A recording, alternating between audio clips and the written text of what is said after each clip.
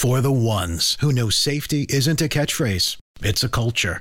And the ones who help make sure everyone makes it home safe. For the safety-minded who watch everyone's backs, Grainger offers supplies and solutions for every industry, as well as safety assessments and training to keep your facilities safe and your people safer. Call, click Grainger.com, or just stop by. Grainger, for the ones who get it done.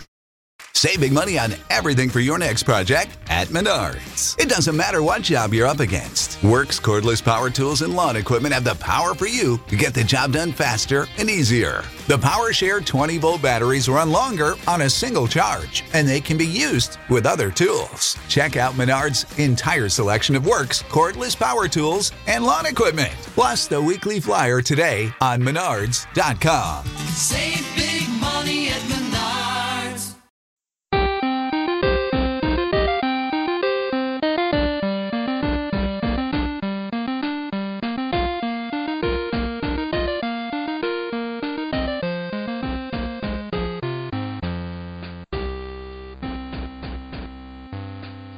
Welcome, ladies and gentlemen, boys and girls, children of all ages, to the Game of Thrones podcast. From Winter is Coming.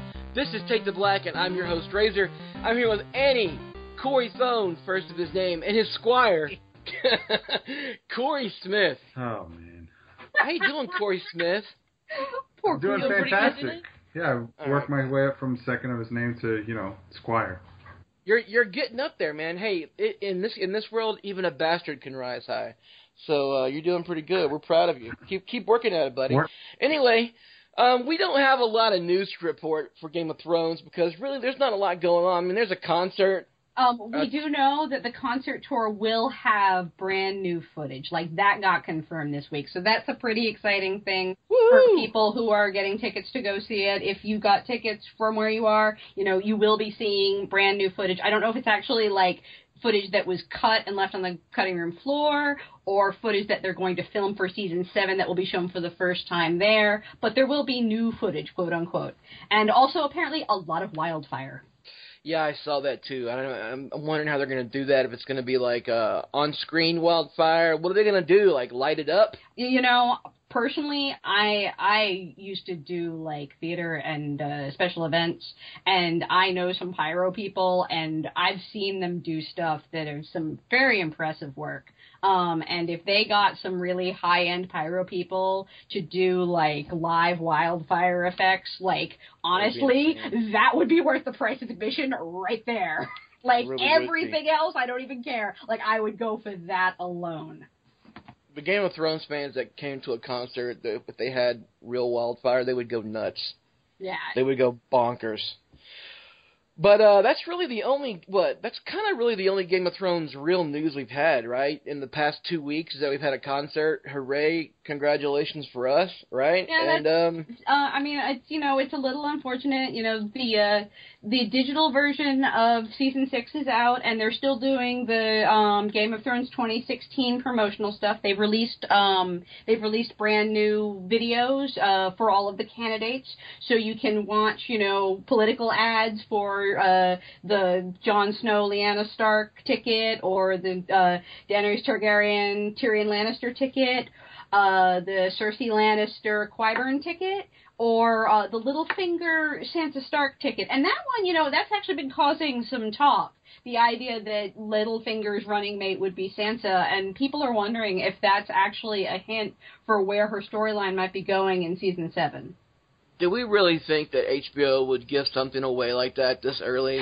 Like, yeah, I mean, honestly, I think that I think it's just, I think it's just a gimmick. I honestly don't think there's anything to it. I mean, it could be, but that would be really unlike the show to give that away. So, it's kind of hard to say. Personally, I think it's a gimmick just to go with the whole, like, you have to have a running mate thing. So, yeah, if you're not tired of political ads in your state and you haven't seen enough, feel free to go to the Game of Thrones YouTube and watch the ones for the Westerosi elections for Game of Thrones 2016. We need, like, an alternate candidate. Like, I need, like, the Night King and, like, his running mate. Who would the Night King's running mate be? We need some... I honestly, I don't know, Night King White Walker? I mean, I guess it's so. really kind of... The chick that got resurrected. Stoneheart. Yeah. No, not Stoneheart. the badass warrior chick. Carsey. Yes. Carsey from Hardhome. Actually, that wouldn't be bad. Yeah, okay. I could take that. That'd be pretty awesome. Anyway, tonight we're going to talk a little bit about what we think the Game of Thrones end game would be. What we think the Iron Throne, King's Landing, Westeros, the Seven Kingdoms, what it would look like after Season 8 has rolled and the credits are done and everything's through. Who's going to be sitting in the Iron Throne? What's the political state going to look like?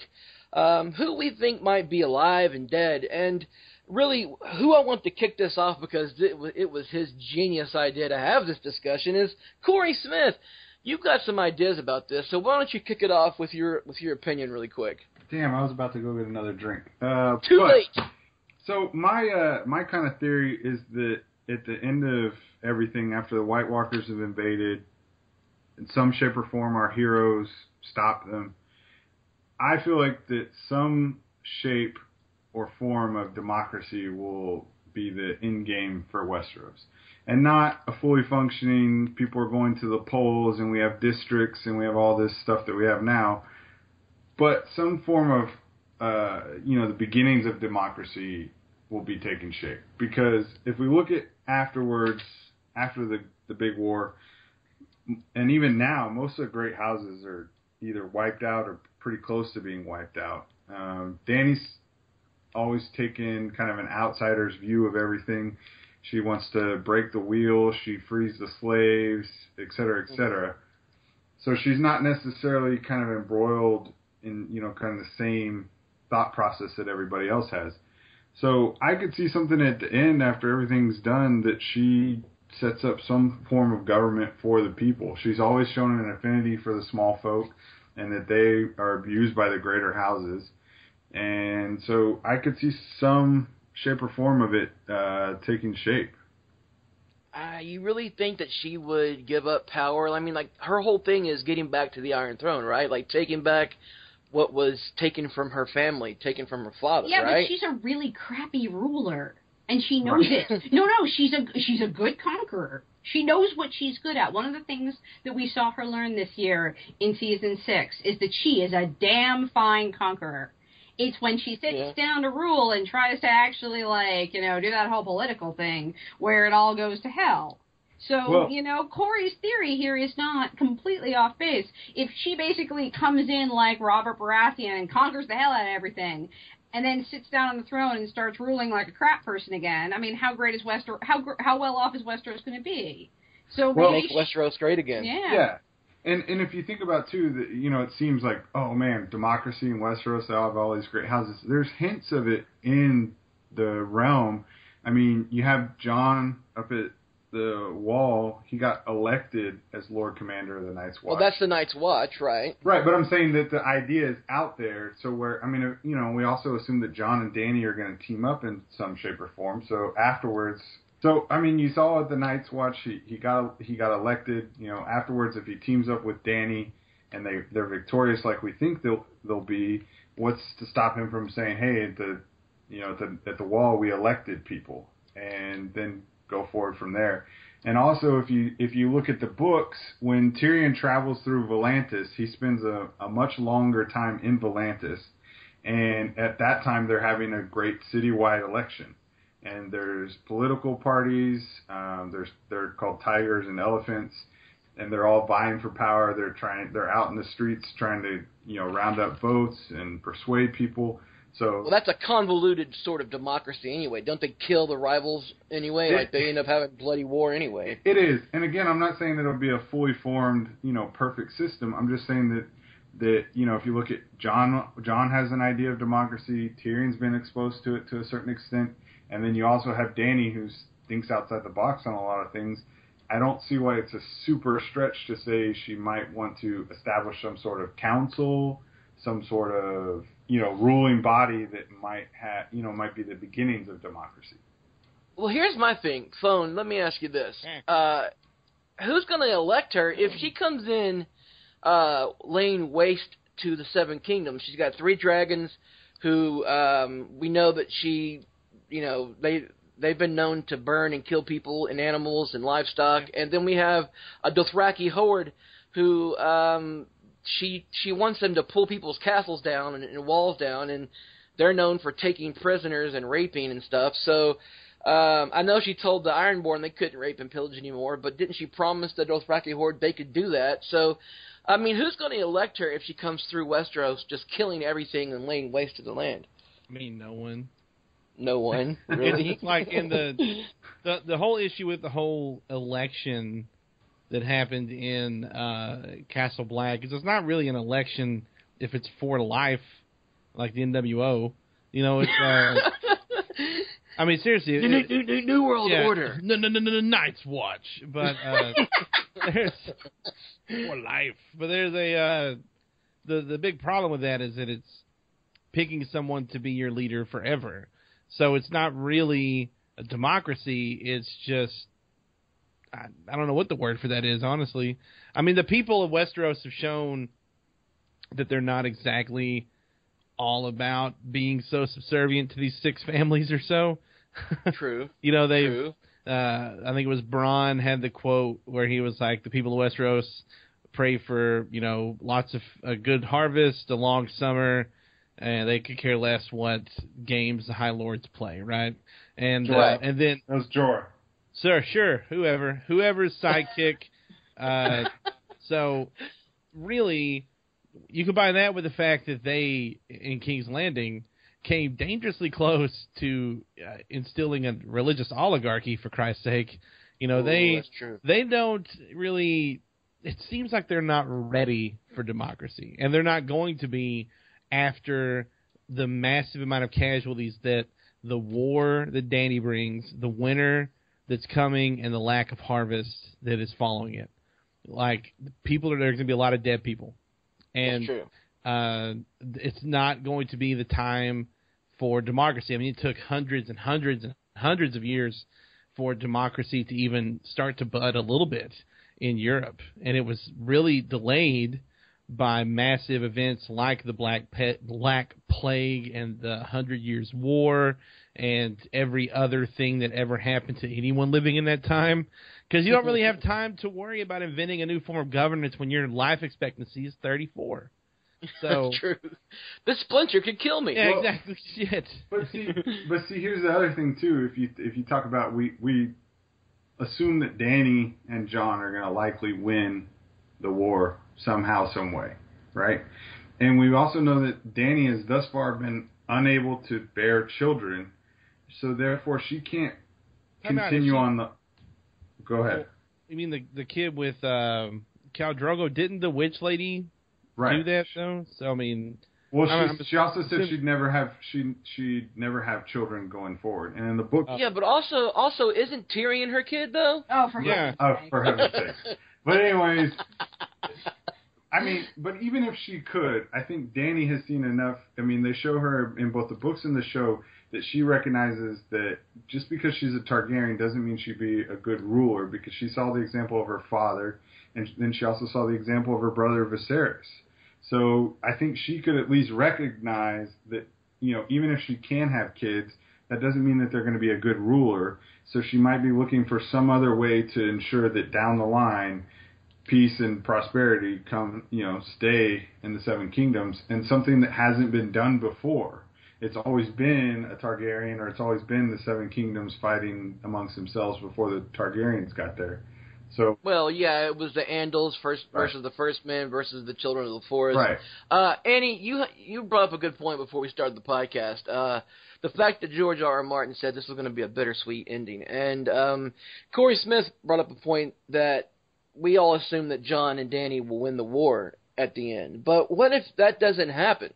Well, okay, I think there's this level where, this is, after all, fantasy, and fantasy is wish fulfillment, and, in the end, the heroes always win. Like, part of what Martin has done throughout the series is turn our expectations on their head. In the first book, Ned dies. It is such a shock when Ned dies, because the guy whose face on the side of the bus is not going to die. Like, you don't do that, right? That's true. I mean, and that's how they fooled everybody with the first season, is they basically pulled the exact same trick that Martin pulls on fantasy readers in A Game of Thrones, where they put Sean Bean's face everywhere. He is the star of Game of Thrones, and that way no one expected him to die, right? Right. And so he's always one of the joys of this is watching him take those tropes and turn them on their heads. But I do think in the end it is a fantasy novel, and I do think in the end we will have, the good will triumph over evil, even if good is dumb. And so there is a level where, Corey saying that we expect Danny and John to team up and we expect them to win is sort of the, it's the expectation. Now, as I said, Martin loves turning these expectations on their heads, but at the end of the day, it is a fantasy series, and one thing we did see in Season 6 was that they took us expecting everything to be turned on their heads and then didn't turn anything on their heads and shocked us all by doing that. That's true. So I would say, I was trying, when we came up with this as our topic for the week, I was trying to think, basically, what is a bittersweet ending of this series? Like, what, to bittersweet means that most people will die, but there will be a note of hope. So, John probably kicks the bucket again. I don't know, maybe, or, like Frodo sails off into the west, or, Danny will probably not survive either. So who is it who brings the note of hope that will follow whispering that things will be better? Democracy is one answer. I also thought of, I don't know if you guys ever read The Last Unicorn by Peter S. Beagle. At the end of it, it's a very sad ending, but unicorns are in the world again. And with that, that's kind of the note of hope. And I was thinking, could the dragons lay some eggs? And that's when I got to the sudden thought of, wait, all 3 dragons are named after male members of Danny's family. Right. It's never actually explicitly said in the books that any of the dragons aren't male. At least not that I could come up with. Right. No. And so I could... does it matter? Can dragons are they sexless? Can they lay eggs anyway? They could pull a Jurassic Park and just change sex.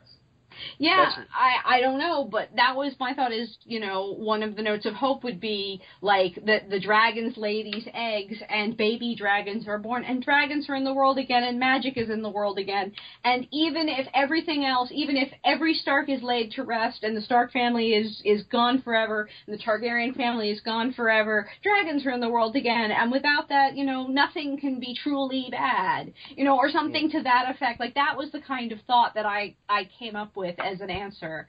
Because I really had trouble, imagining any of our characters really being the ones to rule. I kind of feel like that whoever it is who's going to be sitting on the Iron Throne or running Westeros in any kind of way, I kind of don't expect it to be any of our heroes. I kind of expect it to be kind of like random dude number 3 who didn't really mean to be, or who didn't actually ever think that they would inherit.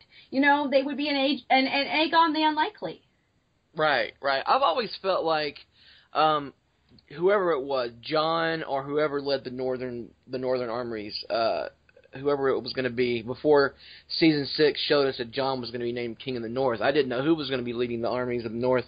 I always kind of thought that whoever was leading the North would just go back to the old ways of pulling back the ranks and sectioning off the North.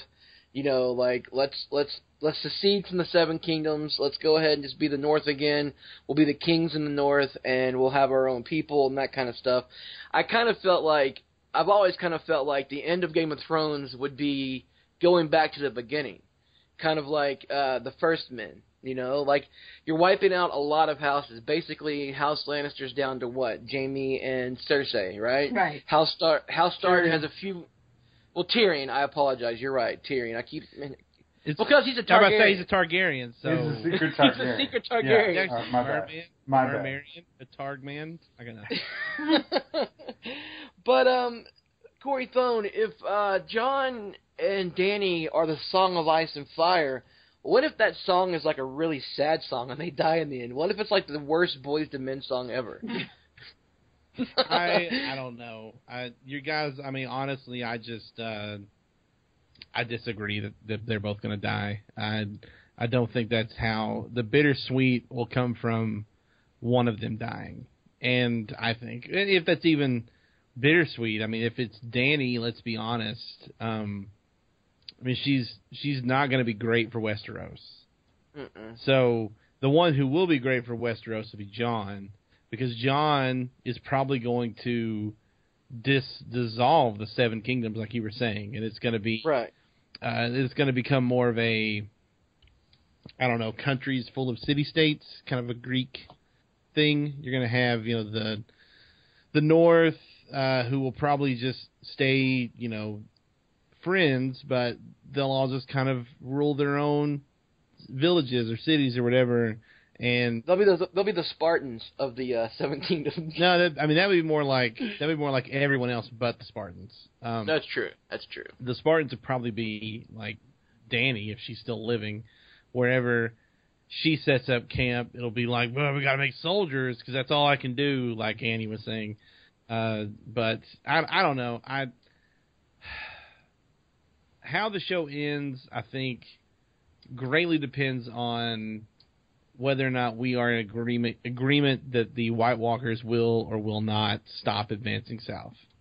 And that's a good point that nobody's brought up yet, is we still have the largest army in the Seven Kingdoms is the White Walker army, and it gets larger every battle because they just raise the dead every battle. And a few Valyrian swords is not going to stop them. We're hoping that Dragonfire can stop them, right? That's what we're all hoping for, yeah, basically, sure. because or Sam. I mean, or Sam, I guess, learns something at the Citadel. But really, the Night King, whatever you want to call him, and his army are the biggest threat to humanity. So, my thing is, does he advance all the way to King's Landing? Corey Smith, we've seen the Iron Throne, the throne room, with snow falling through the cracked ceiling, and a completely wrecked King's Landing. Do we think that's from the Night King? Is he the guy who comes in and wipes the slate clean, and you basically have humanity starting over again? See, I go two different ways on this, because I think that yes, if you're gonna have this whole build up to the White Walkers, where we basically see them one episode a season, and yet we're still supposed to maintain this huge menace about them, I think that they have to go pretty far south, and they have to buck up a lot of shit on their way down there. I mean, I don't see how it would be a satisfying ending for them to get, say, through the wall, either bring it down or whatever they're going to do, and then maybe get as far as, like, say, Winterfell, you know? Right. It just doesn't seem like that would be appropriate for the level of danger that we're supposed to have bought into and that we've seen from them over the 6 seasons so far. So right. I always assumed that it would be Winterfell because that's where the books started. But you know what? Now that you say that, the fact that we've spent so much time in King's Landing, that, you know, we have a real emotional connection to King's Landing, which is why Cersei blowing the hell out of the Citadel at the not the Citadel, but the Sept of Baelor at the end of the season was so affecting. So, you know, actually, when you say that, I think you might be right. I think getting all the way down to King's Landing is sort of the plan. Yeah, I mean, I just don't see it. It doesn't really. I feel like it'd be a letdown otherwise, you know.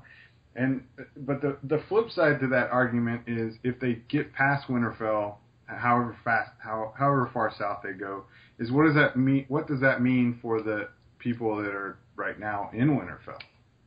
Like, does it mean either Jon's in full retreat and he's just kind of fighting them as he falls back, or does he get wiped out on the way?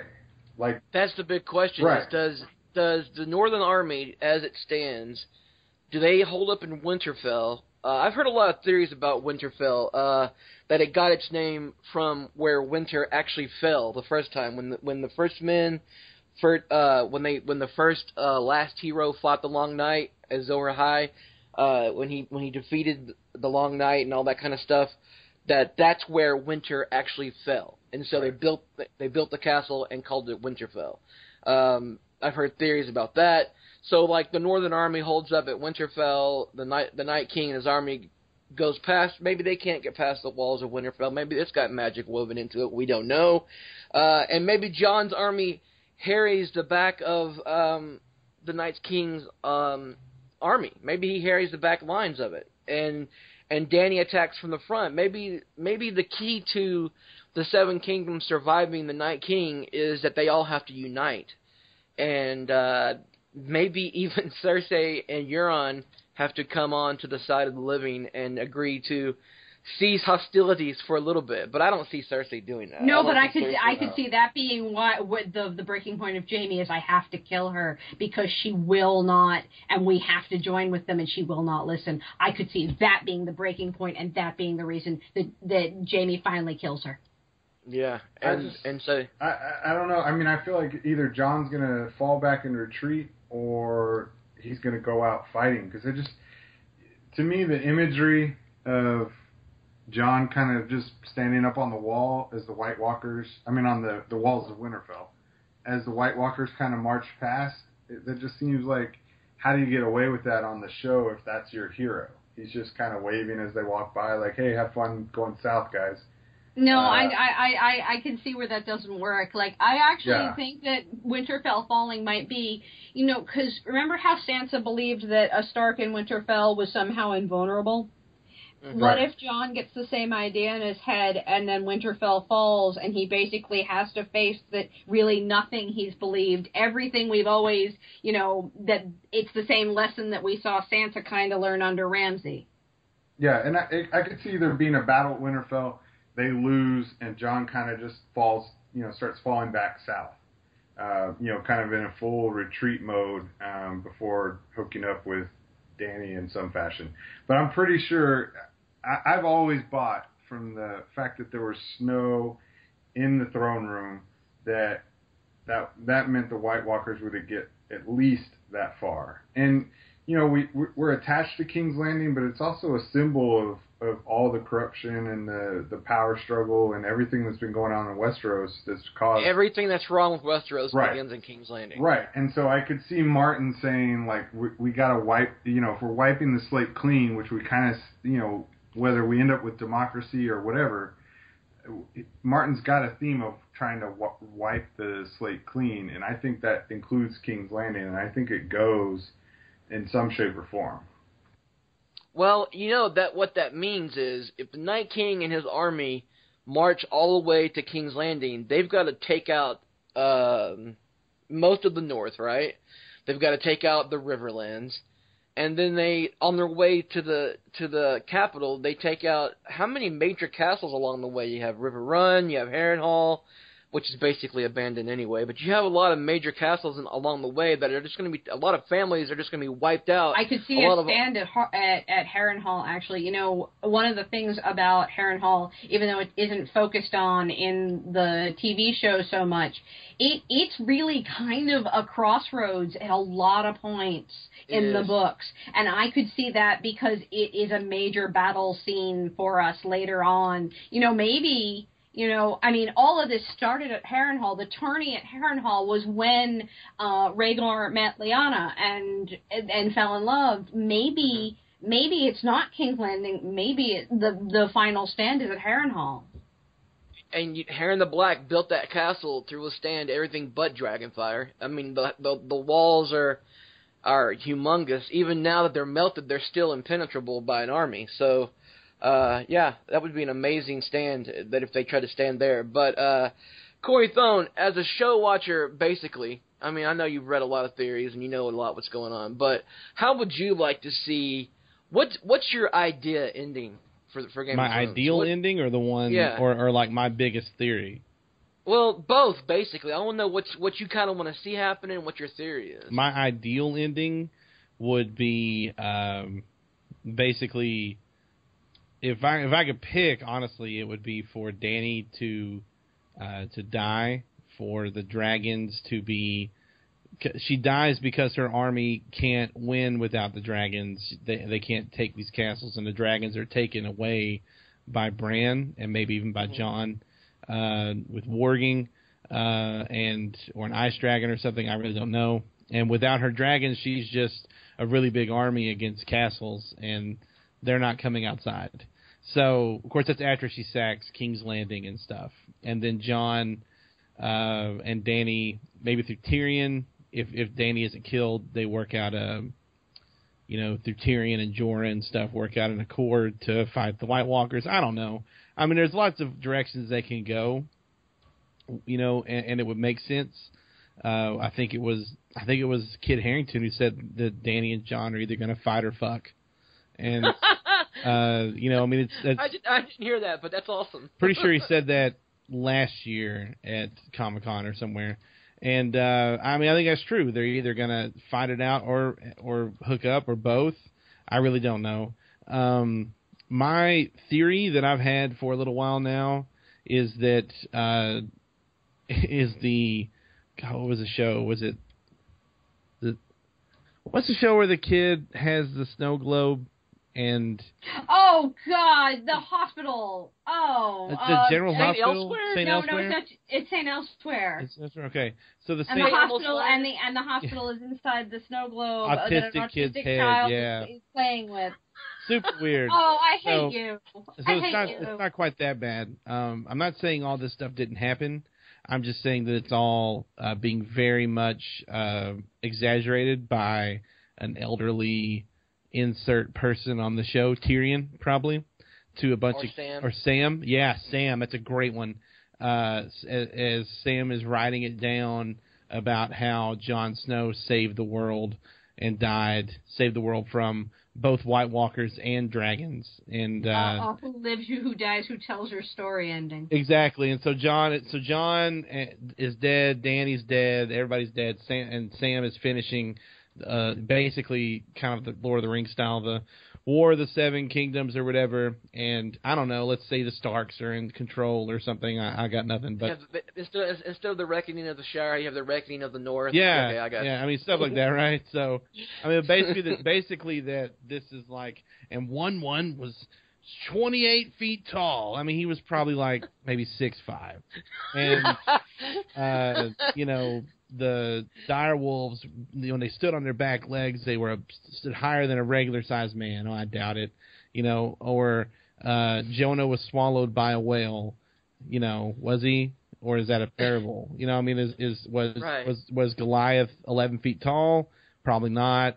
And I mean, did the White Walkers, were they really a bunch of dead people, or were they just people from the north and that have blue eyes and very pale skin, like a bunch of Swedes or something, and they came down south and fought a war? I mean, I was saying, like, this could all be just bullshit, like an old Nan story, and that it all turns out to be old Nan's tale. Oh my God! No.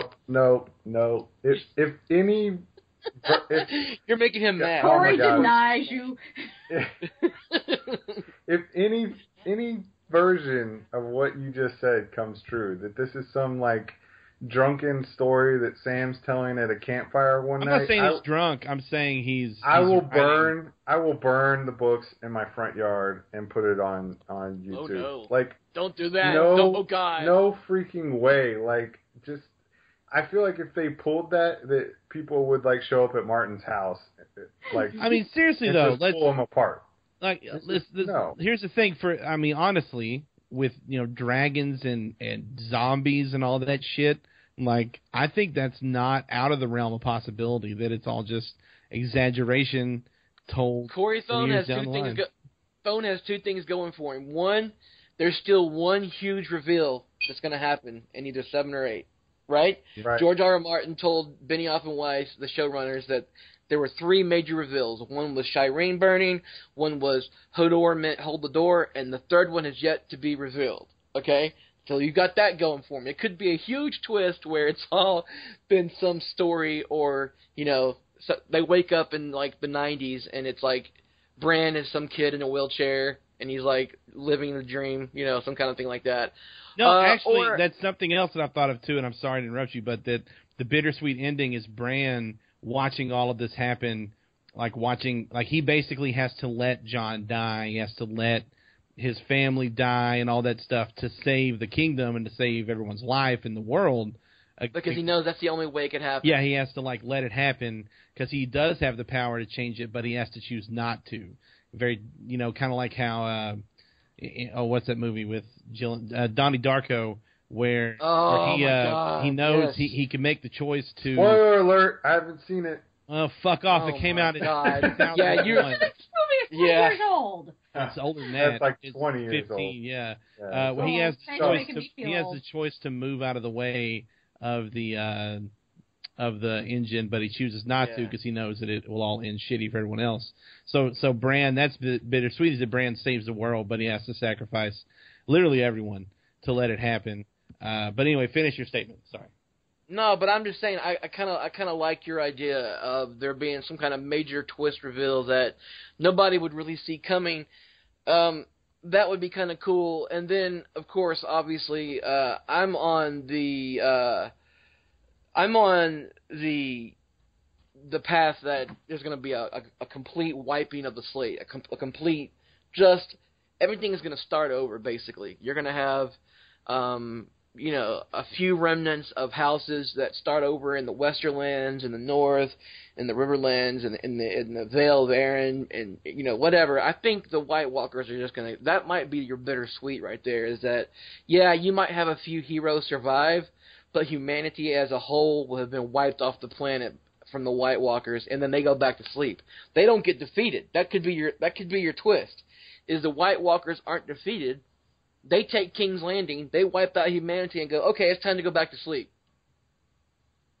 So, you know, I don't know about that, but okay, but I do have to say, like, here's the thing about, you know, when you bring up Bran, because, you know, Bran is kind of a wild card. I have never been of the opinion that Bran was going to really reconnect with the rest of the characters. That he was always going to be, like, something that was, like, if they knew he was there at all, he was there as kind of a spirit guide that they didn't really quite believe in.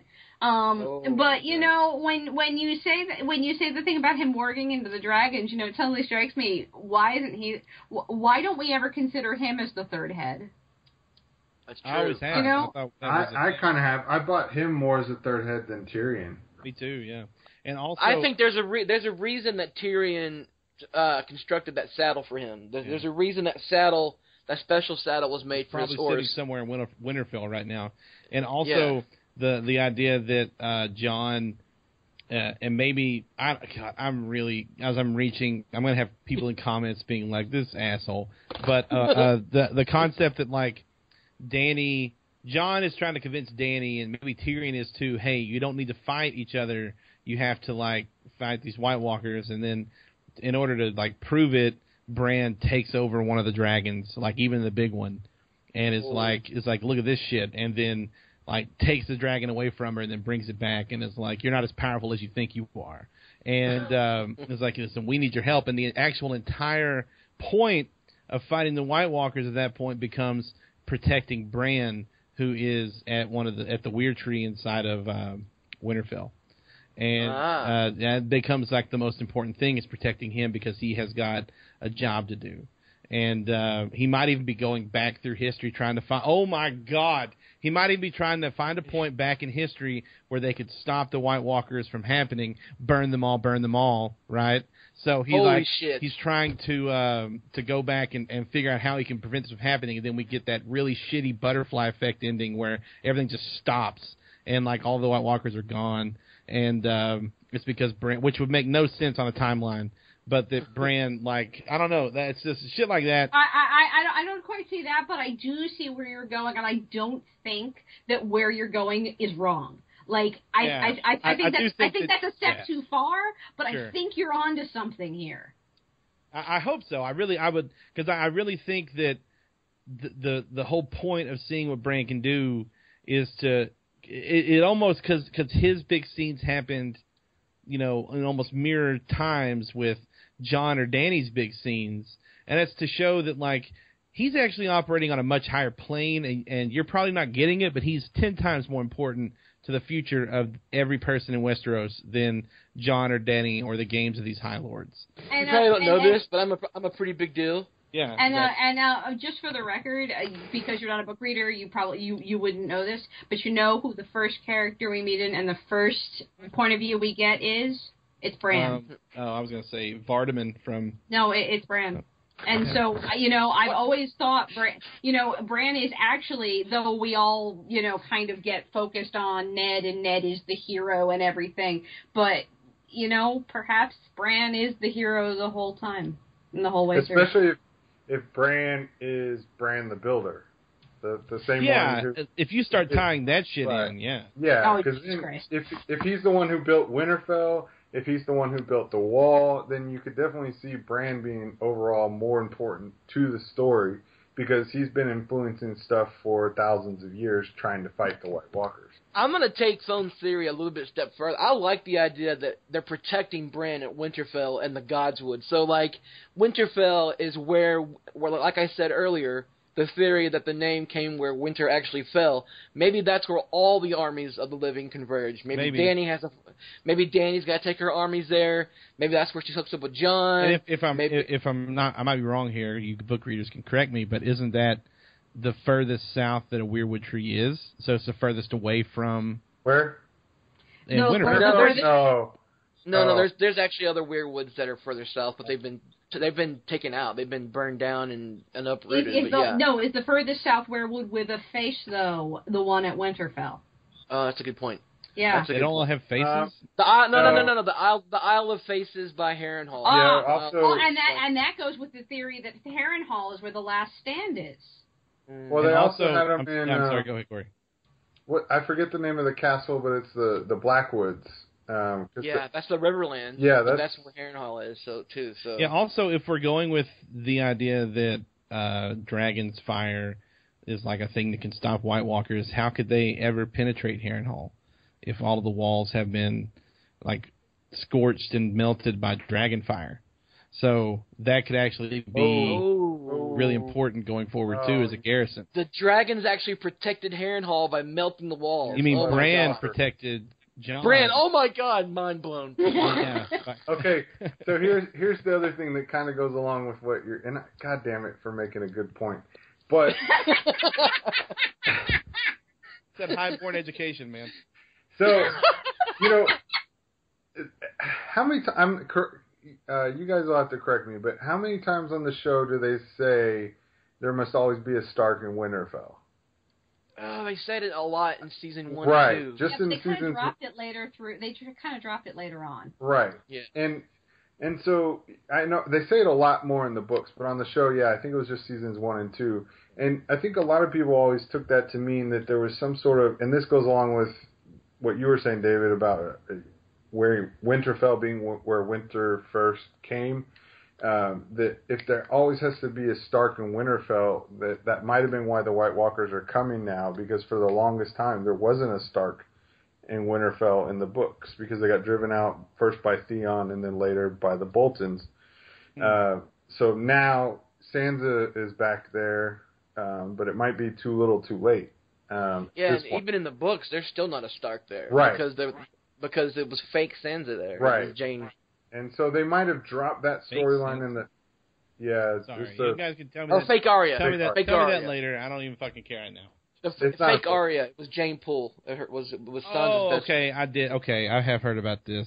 Fake Arya was the one that married Ramsay in the books.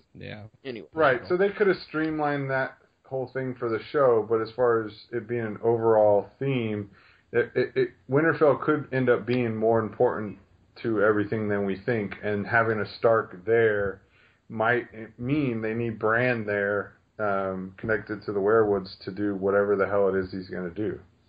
Well, we did have in season 6, Jon did say when they were at Castle Black talking about rallying the northern houses, they said, before we can fight the Night King, we have to get Winterfell, is what he said, right? Right. So Jon knows that having Winterfell as a base of operations, as a headquarters, is important. He knows that. At Comic-Con, Bran said that, he can see, I don't think he officially confirmed it because he doesn't have his script yet by then, but he did say something to the effect of, Bran's at the wall now, all he's got to do is send a raven to Jon and say, hey, look, I'm a wizard, and your dad's a Targaryen, your mom was Lyanna, blah, blah, blah. Hey, I'm a wizard and your mom, and that's all Yeah. the fucking letter. Actually, he called himself a tree wizard. Yeah, tree wizard. I'm a tree wizard. Stop. Your mom. Stop. Anyway. Because they don't have a lot of space to write on those little notes. That's true, but I mean, I think Bran gets to Winterfell relatively fast, especially if it's going to be a shortened season, and then you have maybe Thone's theory. Maybe Thone is a fucking genius, and all the armies of the living have to come to Winterfell, and Jon doesn't ever have to leave Winterfell because everybody's coming to him. Well, yeah, and that's kind of the thing, is if it's kind of setting up that way. If you look at where Dany, on a map, where Dany is going to, A, probably have to land with her army, and then B, where she's going to want to go, it's going to be going north, which is toward Jon. She's going to fight a very not impressive army from King's Landing that might be bolstered some, as Smith's pointed out several times, by Euron.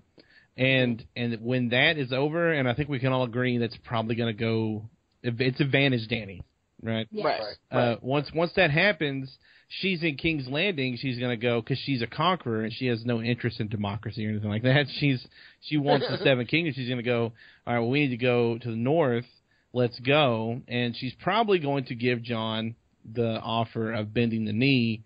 But that's when, at that point, if everything goes well, you're going to have Lyanna Mormont and Jorah Mormont. You're going to have Theon and Jon and Sansa and just everybody reunited. You're going to have Tyrion back there again, and you're going to have I feel like I'm missing someone, but you're going and you're going to have the wildlings who are going to be caught up in that. And as Dany moves north, she has a chance to run into the Red Witch. She has a chance to run into Arya. She has a chance to run into the Hound and the brothers Banners and all that shit. And honestly, we need all of them to fight the White Walkers. So there's a chance. And see, this is the thing, is there's a lot of people that are going to hear this and go, "Oh, that's way too cheesy." That's. But it is a fantasy story. Thank you, and Andy. That is it's how not just it works. a fantasy. Not just as a fantasy. It's a story. And let's cut the shit. Like, a bittersweet ending doesn't mean everyone has to die. It means something. It doesn't all work out perfectly, but it still worked out. Like, it's still sweet, right? It's like, I don't know. It's not a great example, but Jesse getting away in Breaking Bad was a bittersweet ending. That's a good idea. Another fucking show I haven't seen. Thank you very much. Hey, Corey, I don't give a shit. Like, it's Breaking Bad. Join the millions and millions. You're in a minority that hasn't seen it. Good God. You know what, Corey Smith, you go to hell. You go to hell and you die. Seriously, join the online gaming sensation, Corey. It's all right. I know what's his face dies anyways. It's all good. Trust me, and I could bitch. Spoiler alert! I could bitch for a while about the last I said, what's his face? I'm kidding. Anyway, no, but before we wrap this up, because believe it or not, we've almost talked for an hour about this, and this has been an amazing discussion. I can't believe that it evolved into an actual working theory. But I still think that to tie this in, I think something that Isis said 2 podcasts ago about the religion of the Red God coming over to Westeros, I still think that happens. Maybe that's got to happen too to help bring it, because you have the faith of the Seven that's been brought low. And now you've got the Brotherhood Without Banners, you've got Melisandre, they all believe in the Red God, so maybe they can start proselytizing and getting Red R'hllor to the Seven Kingdoms, and that will help Dany out a little bit. But I kind of like Corey Thone's idea. Here's my idea for who survives at the end. I think they all do, honestly. Mm-hmm. I think your major heroes, I think A Song of Ice and Fire. I think Dany survives, Jon survives. I think you'll lose you'll lose major characters like Littlefinger. He's got to die. He can't survive. He cannot survive this story, and there be good guys You know live that in the end. I'm not saying they're both going to die, but Davos and Tormund both have very thin plot armor at this point. They do. One of those two have to die. I'd say both. Yeah, I it could think- be both. I hope it's But not. Tormund could be reestablished as the king beyond the wall if he Yeah, wants to. But also you talk about someone coming out of left field to end up on top. Davos would be a perfect candidate. He doesn't Oh, want wow. it. He doesn't want. But But, that's why that's great. why he does right. That's Yeah. why he's perfect. He came as a smuggler, rose up. He would be a perfect out of left He field. would be the true unlikely. Right. Exactly. But anyway. Well, then Gendry rows his boat in, and he. Fuck that guy. But I don't know, man. I think I like the bittersweet idea of not everybody dying, but there's something sweet to the fact that maybe Bran realizes he's got to go back in time and reset things to a certain point. Can he do it and that to a montage of Huey Lewis's Back in Time? Because that would be great. No. They'll use power of love, and we'll all get back to the future. It'll be fine. At the power of love. All right. Louis Lewis will get his residuals, and everyone will move on. So Tell me, Night King, do you like Huey Lewis in the news? We'll make sure to add that into our first interview with him on Fox News. Oh Lord Jesus Christ! So Corey Smith, who do you think's gonna? What's your opinion? Who's gonna survive in the end? I think that it's going to be along the lines of kind of, Martin's always talked about how he's a big fan of Tolkien, and and Tolkien, at the end of Lord of the Rings, Lord of the Rings was a culmination, just like Game of Thrones was a culmination of thousands of years of shit going down. I feel like that it's going to be sort of similar to that, and that at the end, I don't think all our heroes will survive. I'm in the minority in that I think Tyrion dies before the end of the series.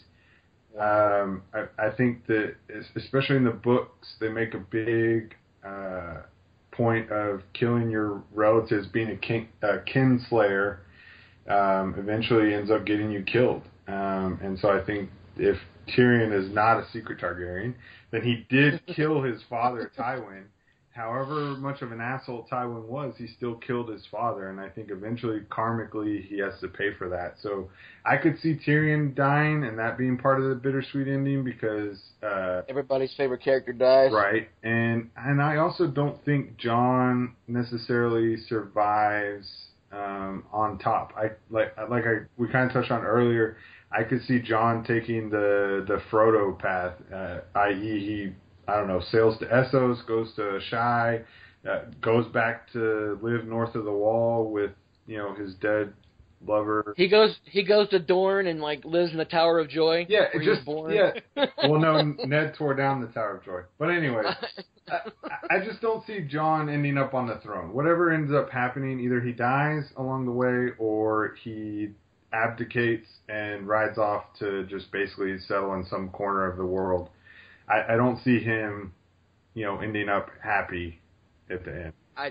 I do. He's got the. I think out of everybody, he and Dany have the thickest plot armor. And I mean, come on, he's already been brought back from death once. Right. He survived the Battle of the Bastards, where he should have died several times in that battle. Come on, man. No, I don't think. Like I said, I think he'll take the Frodo route. I don't think he dies, but I don't think he ends up with a happy ending. I think everything that's happened to him, and we kind of saw that a little bit in season 6 before he got motivated by Sansa. He's tired of fighting and he's tired of struggling, and I think. Yeah, but he's happy now. Look, you saw the smile on. He actually smiled in the finale. Right, but if he goes through he's about to go through a whole nother cycle of shit, and I could see him at the end of that just being like, all right, I'm done with this. I don't want to be in charge of anything. I'm going off in the sunset, and I think that. Looking him out. Yeah, and I think that could fall under the bittersweet because we all kind of want him to end up on top, and if at the end he's like, I don't want this, and just goes and raises some kids in the north or some shit, I don't know. That seems bittersweet to me, especially if you couple that with Tyrion dying along the way. What about you? All the other minor characters I don't think matter. What about you, Annie? Who do you think survives? I have always been kind of the opinion that both Jon and Dany will die.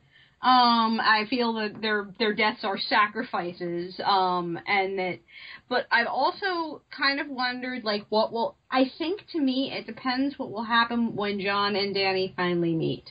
If Jon and Dany meet and it's like when Rhaegar saw Lyanna, then only one of them will die and the other will live on without them and rule without them, and that will be part of the bittersweet ending. Broken heart.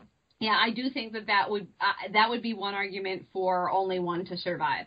I still think that the person who ends up on the Iron Throne is a random, whether it's Davos or it's somebody else. But I really do think that it's not Dany, it's not Jon, it's not Littlefinger, it's not Sansa, it's not Jaime, it's not any of the people who you would think of are top tier A-list actors, like in the show. None of those people would be it. It would be like Tormund or Liam Cunningham or Bronn or Arya or not Arya, but you know what I mean. Like it would be a secondary character and unlikely. And I do think Smith is right. I think that Tyrion he has very thick plot armor. Don't get me wrong, but I don't think, being a kinslayer is a big deal. And he really did commit a sin against the gods when he killed his father. And that is something that he probably does have to pay for somewhere down the line. Even if it's not actually a thing where he paid. Maybe Jaime kills both Cersei and Tyrion. That would be an amazing scene. I would hate for that to happen, but that would be amazing. If that happened, I would cry like a... I would too. But also, you got to remember, as the series starts to wrap up, plot armor means nothing. Because you don't need it to continue the plot if there's no more plot. So anybody, once we start hitting these 7th and 8th seasons, I think all bets are off with almost all the characters. Because, except for maybe Arya, since that's George Martin's favorite, his wife's favorite character, I think plot armor means very little going forward. But what about you, Thone? Before we wrap this up, Who do you think survives it? I think that Arya survives, although I don't think that she can ever go back to being a lady of Winterfell. I think that she takes off and does her own thing. I do think that either Jon or Dany dies. I don't think they both die. I also have always thought that Tyrion would have a very heroic death in some way, and I do think that he's gone around and left a good impression on the people that are left in the world. Dany, Jon, they all think fondly of Tyrion to an extent. So I think that he won't be remembered as a kinslayer. He'll be remembered as something else, the hero of Blackwater or something like that. Other than that, I think that Sansa's definitely up in the air. I think Littlefinger is up. He has to die. I think that Varys, there's a good chance that he dies. And then you get into the rest of everyone. I think they could all die. I guess if I was to pick one, you know what? Tormund lives because he should have been killed by that one guy and he bit his throat out. So, you know what? True. Screw it. Tormund wins. Hey, let me ask you this really quick. I'm only going to ask you this question, and then we're going to wrap up. Out of everybody that's left alive, who's most likely to die, and then we see them on screen as an army of the dead? Who's most likely to do that? Hodor? You think we'll see Hodor come back? No way. No they don't want to torture. That's torture. That's torture, but I can see it happening. Okay, but you know what? If we're making predictions, I would say that along with Cersei next season, because I do not believe Cersei will survive season 7. I think Littlefinger won't survive season 7, and I'm going to go on record now that I will be very surprised if Sansa survives season 7. Wow. Yeah. Me too. I kind of agree with you too. The only way she survives is if she marries into a northern house and has children, and that's how they bring the Stark line back is through Sansa. But whatever, I don't know. We'll see. So that's basically the Take the Black theory on how things are going to end in Game of Thrones. I think it could be a huge twist, and I kind of like Corey Thone's theory on it. Hopefully, we'll see something like that happen. We'll see. But one thing we do know for sure is it's going to be a long time before we actually do see anything happen. Yeah. So Tune in next week. We'll have some more fun discussion to talk about. Make sure you let us know in the comment section or on Twitter. If you want us to talk about a certain topic on Take the Black, let us know and we will discuss it. For Annie, for Corey Smith, for Corey Thone, I'm Razor. This has been Take the Black. Valar Morghulis.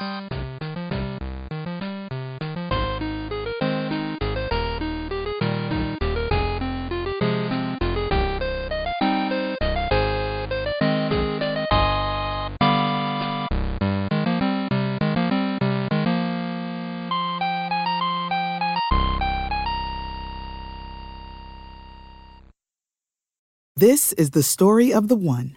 As head of maintenance at a concert hall, he knows the show must always go on. That's why he works behind the scenes, ensuring every light is working, the HVAC is humming, and his facility shines. With Grainger's supplies and solutions for every challenge he faces, plus 24/7 customer support, his venue never misses a beat. Call quickgrainger.com or just stop by. Grainger, for the ones who get it done. When you need mealtime inspiration, it's worth shopping Kroger, where you'll find over 30,000 mouth-watering choices that excite your inner foodie. And no matter what tasty choice you make, you'll enjoy our everyday low prices, plus extra ways to save, like digital coupons worth over $600 each week. You can also save up to $1 off per gallon at the pump with fuel points. More savings and more inspiring flavors make shopping Kroger worth it every time. Kroger, fresh for everyone. Fuel restrictions apply.